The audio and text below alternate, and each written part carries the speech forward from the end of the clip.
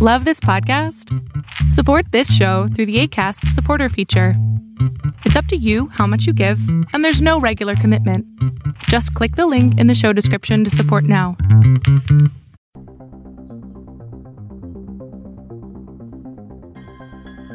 Are you interested in angels, demons, spirits, ghosts, and monsters?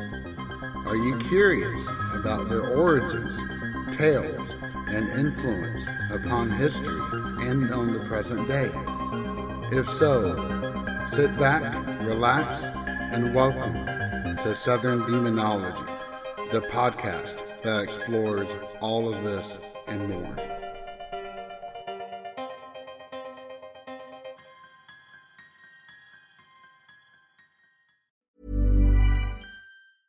I'm Sandra, and I'm just the professional your small business was looking for. But you didn't hire me because you didn't use LinkedIn Jobs. LinkedIn has professionals you can't find anywhere else, including those who aren't actively looking for a new job, but might be open to the perfect role, like me.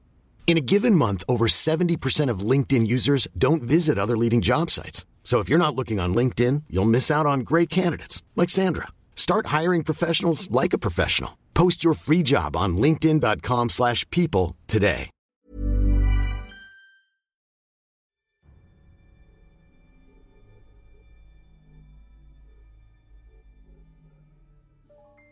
I'm going to come right out and say it. The race for quote-unquote content that streaming providers are currently playing is nothing more than a race to the bottom. And though there are numerous examples of this, I have one that is frankly undeniable. Shudder. I hate to harp on them one more time, especially after my episode last season entitled Should Shudder Be Shuddered? But I have an experience, actually my entire Discord server did, that had me so spitting mad that I have since canceled my membership. And I want to take this experience and use it as a lens to explore one other facet that is currently attempting to railroad its way into our lives, and I think it will go just as well. Welcome back to Season 3, Episode 6 of Southern Demonology. As always, I'm your host, JJ. As some of you may know, I have a TikTok account, and believe it or not, I actually find the platform very useful. I started off with an irrational hatred of it. I am more than a little chagrined to admit. Just like many others probably out there, I viewed it as just another brainless social media platform, one in this case filled with teenagers dancing or pulling stupid stunts. And then YouTube Shorts was introduced, and I dipped a very tentative toe into those waters. And I was actually quite pleased with what I found. Yes, there was some dancing, but there was also comedy, news, and what really perked my ears were the educational pieces I found. In fact, that's how I first ran across Hospice Nurse Julie, the same person I interviewed last year. And with that illusion largely dispersed, I figured I might as well try the real thing. So I set up a TikTok account and actively began using it. And by George, I really enjoy it. And at first, I viewed it as simply another repository for audiograms and podcast clips that I already put up on both Instagram and YouTube for Southern Demonology. But there's real education going on there, and I'll be dipping my toe more and more into those waters as time goes on. But I bring up TikTok for one key reason. There are some people on there who review horror movies that I follow, and some of the newer films that are being discussed piqued my interest. The first was Mean-Spirited, which was abysmal, and started a place in the review spotlight back in season 3, episode 1. Well, I kept hearing, from multiple sources I might add, about a movie that was A, new, B, a Shudder original, and C, received high praise. Considering that I was looking for a movie for Wednesday night movie night on our Discord server, I decided to give it a go. And this film is named Skinamarink. For the love of all that is holy, do not make the same mistake that I did. I thought that I might be in trouble when one of the regulars heard the name of the film and said, I haven't heard the same positive reviews. That made me worry. But I proceeded onwards like the poor innocent soul that I was. And what followed was 50 minutes of sheer boredom and incredulity. For those not in the know, the executive summary for this film is that one night, 2 children wake up in their house with no exits or parents.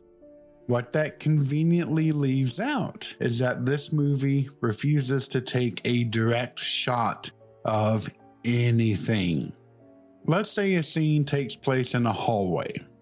Well, you'll be seeing the tops of walls. How about in the living room?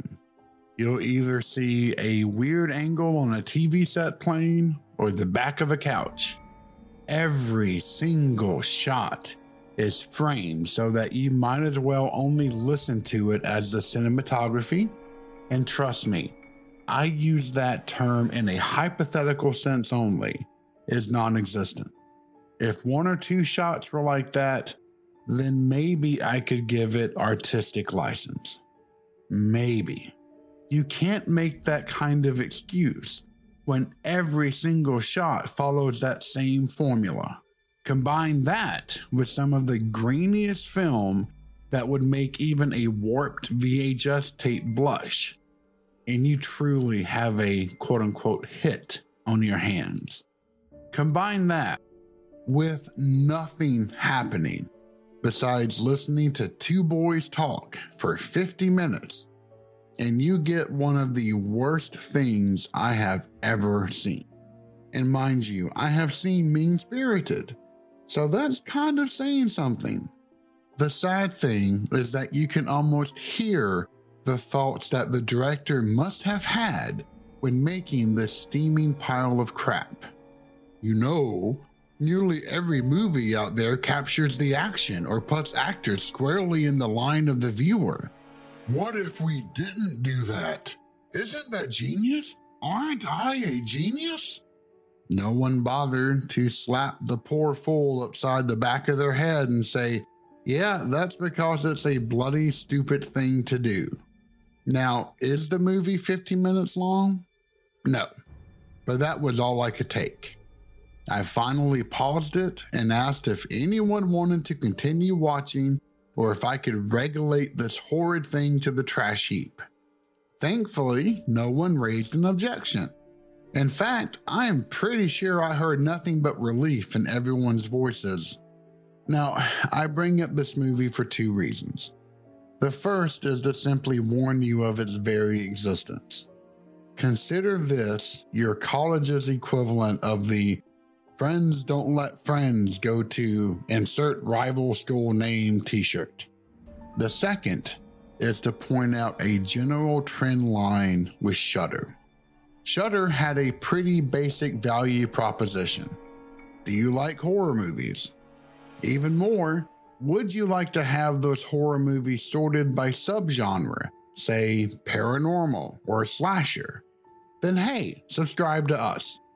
But then other horror streaming services got into the game, and so they went down the same path that Netflix did, of creating their own content. And in the beginning, that was good. We had We Go On and Terrified, 2 of my favorite horror movies in recent years. They produced a Creepshow TV series, which is simply magnificent. They sought out distribution rights for foreign movies like the hilarious One Cut of the Dead out of Japan. And that was fantastic. In short, they focused on quality, and I loved every single minute of that. But do you know what quality entails? Actual work and deep subject expertise. It also means that there's a dramatically shorter list of works available out there in the world that meets that criteria. And somewhere along the way, there is a noticeable shift from quality to quantity.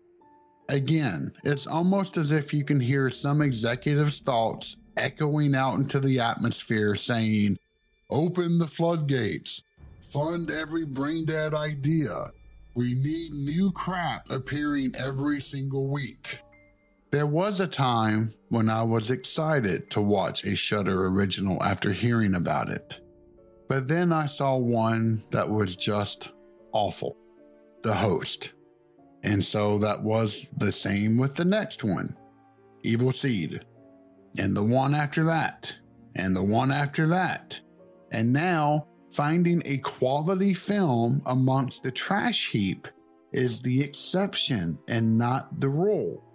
And that's why I now refuse to ever show another Shudder original unless I or someone I trust has personally vetted it beforehand, as I simply cannot put any faith in the brand or the company anymore. The idea of having custom content can be an appealing one. Having new stuff to showcase in order to attract new eyes is a strategy. Unfortunately, this is the end-all be-all for nearly every streaming platform out there. The running joke in the industry for years has been, hey, Netflix will pay for any idea no matter how awful it is. After all, who knows what the audience will like, right? Heck, one moment from one show might go viral, and then you have a hit on your hands, right? Wrong. If all that newness is absolutely god-awful, then that will damage your brand rather than enhance it. If you have zero quality control to police the products made, then prepare to receive either low-effort trash, or in the case of Skinamarink, novel ideas that have not been made a reality because they do not work, nor would they ever. I swear to God, I avoid looking at the top corner of a door because of that movie. Not because it's suddenly scary, but because such a sight reminds me of that horrible. Hiring for your small business? If you're not looking for professionals on LinkedIn, you're looking in the wrong place. That's like looking for your car keys in a fish tank.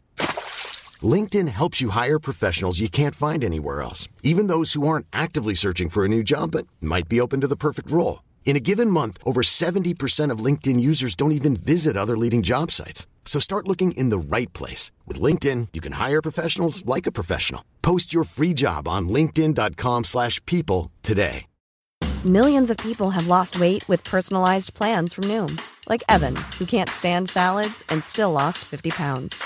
Salads generally for most people are the easy button, right?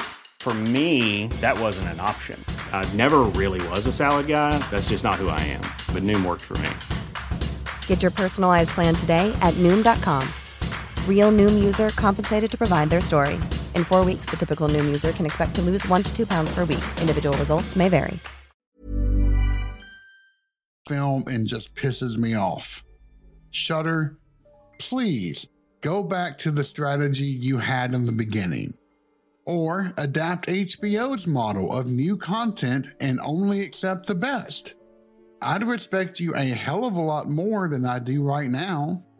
Let's change gears slightly and look at quality through another angle, and that's AI. In case you don't keep up with the news, generative AI is all the rage, and the idea of it is once again appealing. What if I could have a program answer questions, or better yet, generate content for me? Whether it's ChatGPT or Bard or any other variety of generative AI, it's being incorporated into everything from search engines to chatbots to God only knows what else. If you want a more down-to-earth explanation of generative AI, more accurately described as ML or machine learning, as there's nothing intelligent about it, then I refer you to Adam Conover's excellent YouTube video. While he doesn't get everything right, as he focuses more on comedy and outrage than facts, it's a heck of a lot more correct than the hype currently surrounding the technology. I'll have it linked in the show notes. This type of ML has caused more than a little concern in a lot of industries, from schools. Will essays become a thing of the past? To writing. Will those who write articles for a living be out of a job? To programming. Will AI write better code than a human? Heck, one D&D creator I followed on YouTube proclaimed proudly that he was using ChatGPT to help do some of the legwork for his scripts. And please note the past tense of that sentence. Followed. I no longer do. Just like endless new content flooding into streaming services, the idea is appealing at first blush. Considering that social media is dependent upon content, having a machine in the shadows that can generate it for essentially free certainly sounds like a good idea. But just like for streaming services, that too is only true at a skin level. I have long argued that ML as it stands is only good for tackling problems that are repeatable, have a narrow set of parameters and variables, and that have a copious amount of data that can be trained on. Medical imaging springs to mind for a particular type of disease. At that, ML shines as the output is confined and restrained. But generative AI lacks that. And so while the output is understandable as proper English, the content itself is pure rubbish. What generative AI has accomplished in outputting is a parrot. Or, perhaps more accurately, it's a bullshitter. It may be able to put patterns together, but that's all it is at the end of the day. Patterns. Are those patterns true or insightful? No. Let me provide an example. You can easily give ChatGPT writing samples, and it will attempt to output its crap in that style. And so I asked it a fairly in-depth question. See, I was recently a guest on Cookville Ghost Hunters podcast that was dealing with Zoroastrianism, which will be coming out later this year. And so that's been on my mind. And so I asked the chatbot, what are the similarities between Christian and Zoroastrian demonology? See, I have long thought that Zoroastrianism directly influenced both Judaism and Christianity. And here is in part what it outputted. In Christianity, demons are understood as fallen angels who rebelled against God and were cast out of heaven. They are often depicted as malevolent beings who seek to do harm to humanity, and are associated with sin, temptation, and other forms of evil. Christianity teaches that demons can possess humans, and that exorcism is the process of casting out demons from a possessed person. Now, let's turn to Zoroastrian demonology. Zoroastrianism is one of the world's oldest religions, and it was founded in ancient Persia around 3,500 years ago. In Zoroastrianism, demons are known as devas, and are understood as malevolent spirits who oppose the forces of good. They are associated with deception, chaos, and corruption, and are said to be the enemies of humanity. Zoroastrianism also teaches that demons can possess humans, and that exorcism is the process of removing the influence of devas from a person. So, what are the similarities between Christian and Zoroastrian demonology? One of the most striking similarities is the belief that demons are evil spirits who seek to harm humanity. Both religions teach that demons are malevolent beings who work to bring about chaos and destruction in the world. Additionally, both Christianity and Zoroastrianism believe in the power of exorcism to rid a person of demonic possession. Another similarity between these two religions is the idea that demons are fallen or corrupted beings. In Christianity, demons are fallen angels who rebelled against God and were cast out of heaven. In Zoroastrianism, devas are said to be former Yazatas, or divine beings, who were corrupted by Engram Mainyu, the Zoroastrian equivalent of Satan. Both religions share the belief that demons were once good, but were corrupted by their own rebellion or by the influence of evil. That makes sense. It sort of mimics my writing style. So does this mean that I can replace my carefully written and researched scripts with ChatGPT for all future episodes? 2 words. Hell no. Besides sounding like a high schooler's first attempt at an essay, it's just plain bullshit. And I mean that in 2 ways. Yes, it's obviously wrong, but it's also just a mashup of different sources that portray something as definitive sounding, but couldn't be further from the truth. First, there are 2 names for both dualities in Zoroastrianism. In the Gathas, the oldest writings, the god is named Orkmazd and the devil Ahriman. In the Avestan, the newer ones, those names have been morphed to Ahura Mazda and Angra Mainyu. But this quote-unquote article only mentions the latter.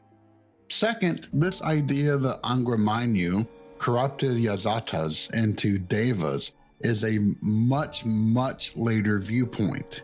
In the Gathas, it's clearly written that Ahriman created the devas to perpetuate the war he started.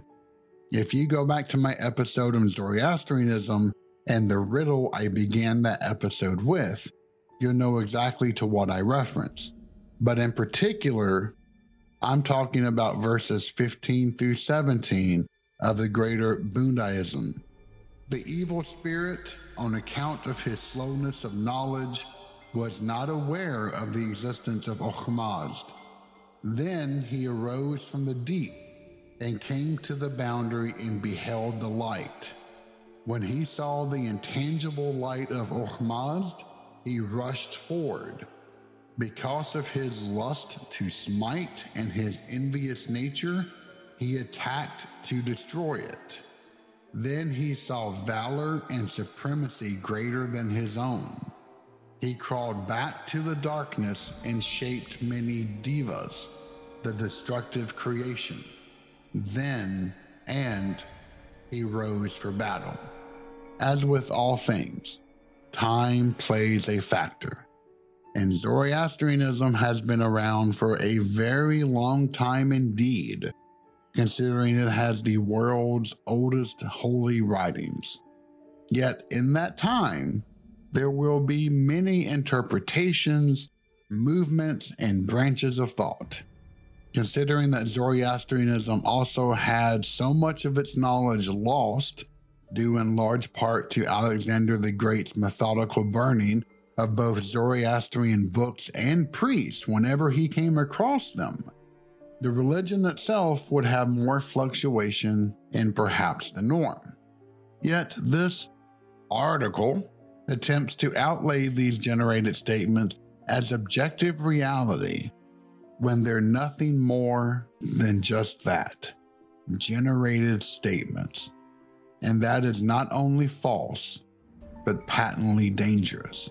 I could go on ad nauseum on this topic, but let me wrap up by saying that if I wanted free content, I could type queries into a chat box, trust what it says, or to be honest, simply not give a damn, and then go about my day.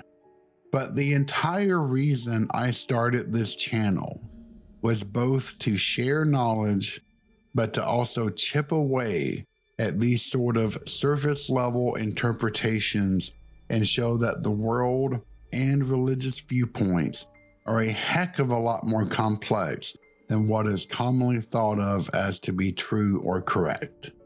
What I have always strove for is ultimate quality. Hell, I have benched entire episodes and interviews just because I thought at the end of the day that they did not meet that high bar of quality that I have set for myself. So for my listeners, I can absolutely promise you that I will never use a dang chatbot to generate the content I create for this podcast. Okay, well, besides for this one particular instance to show how bad that they are at it. My goal has never been endless content. What I will always insist upon is the highest quality. I just hope that Shudder will someday learn that lesson. If so, then perhaps they might attract me back as a customer. Thank you for listening to Southern Demonology. Find us online at southerndemonology.com, where you can find all of our social and podcasting links. Also, if you have a moment, please feel free to rate this podcast and leave any encouraging feedbacks that you may have. As always, I am JJ, and it has been a pleasure getting to talk to you today.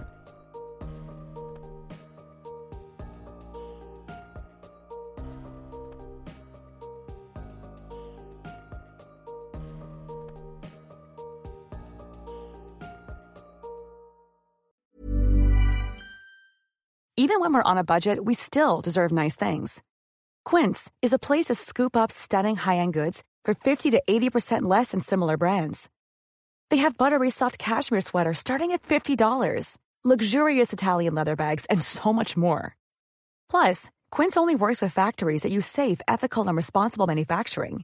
Get the high-end goods you'll love without the high price tag with Quince. Go to quince.com/style for free shipping and 365-day returns.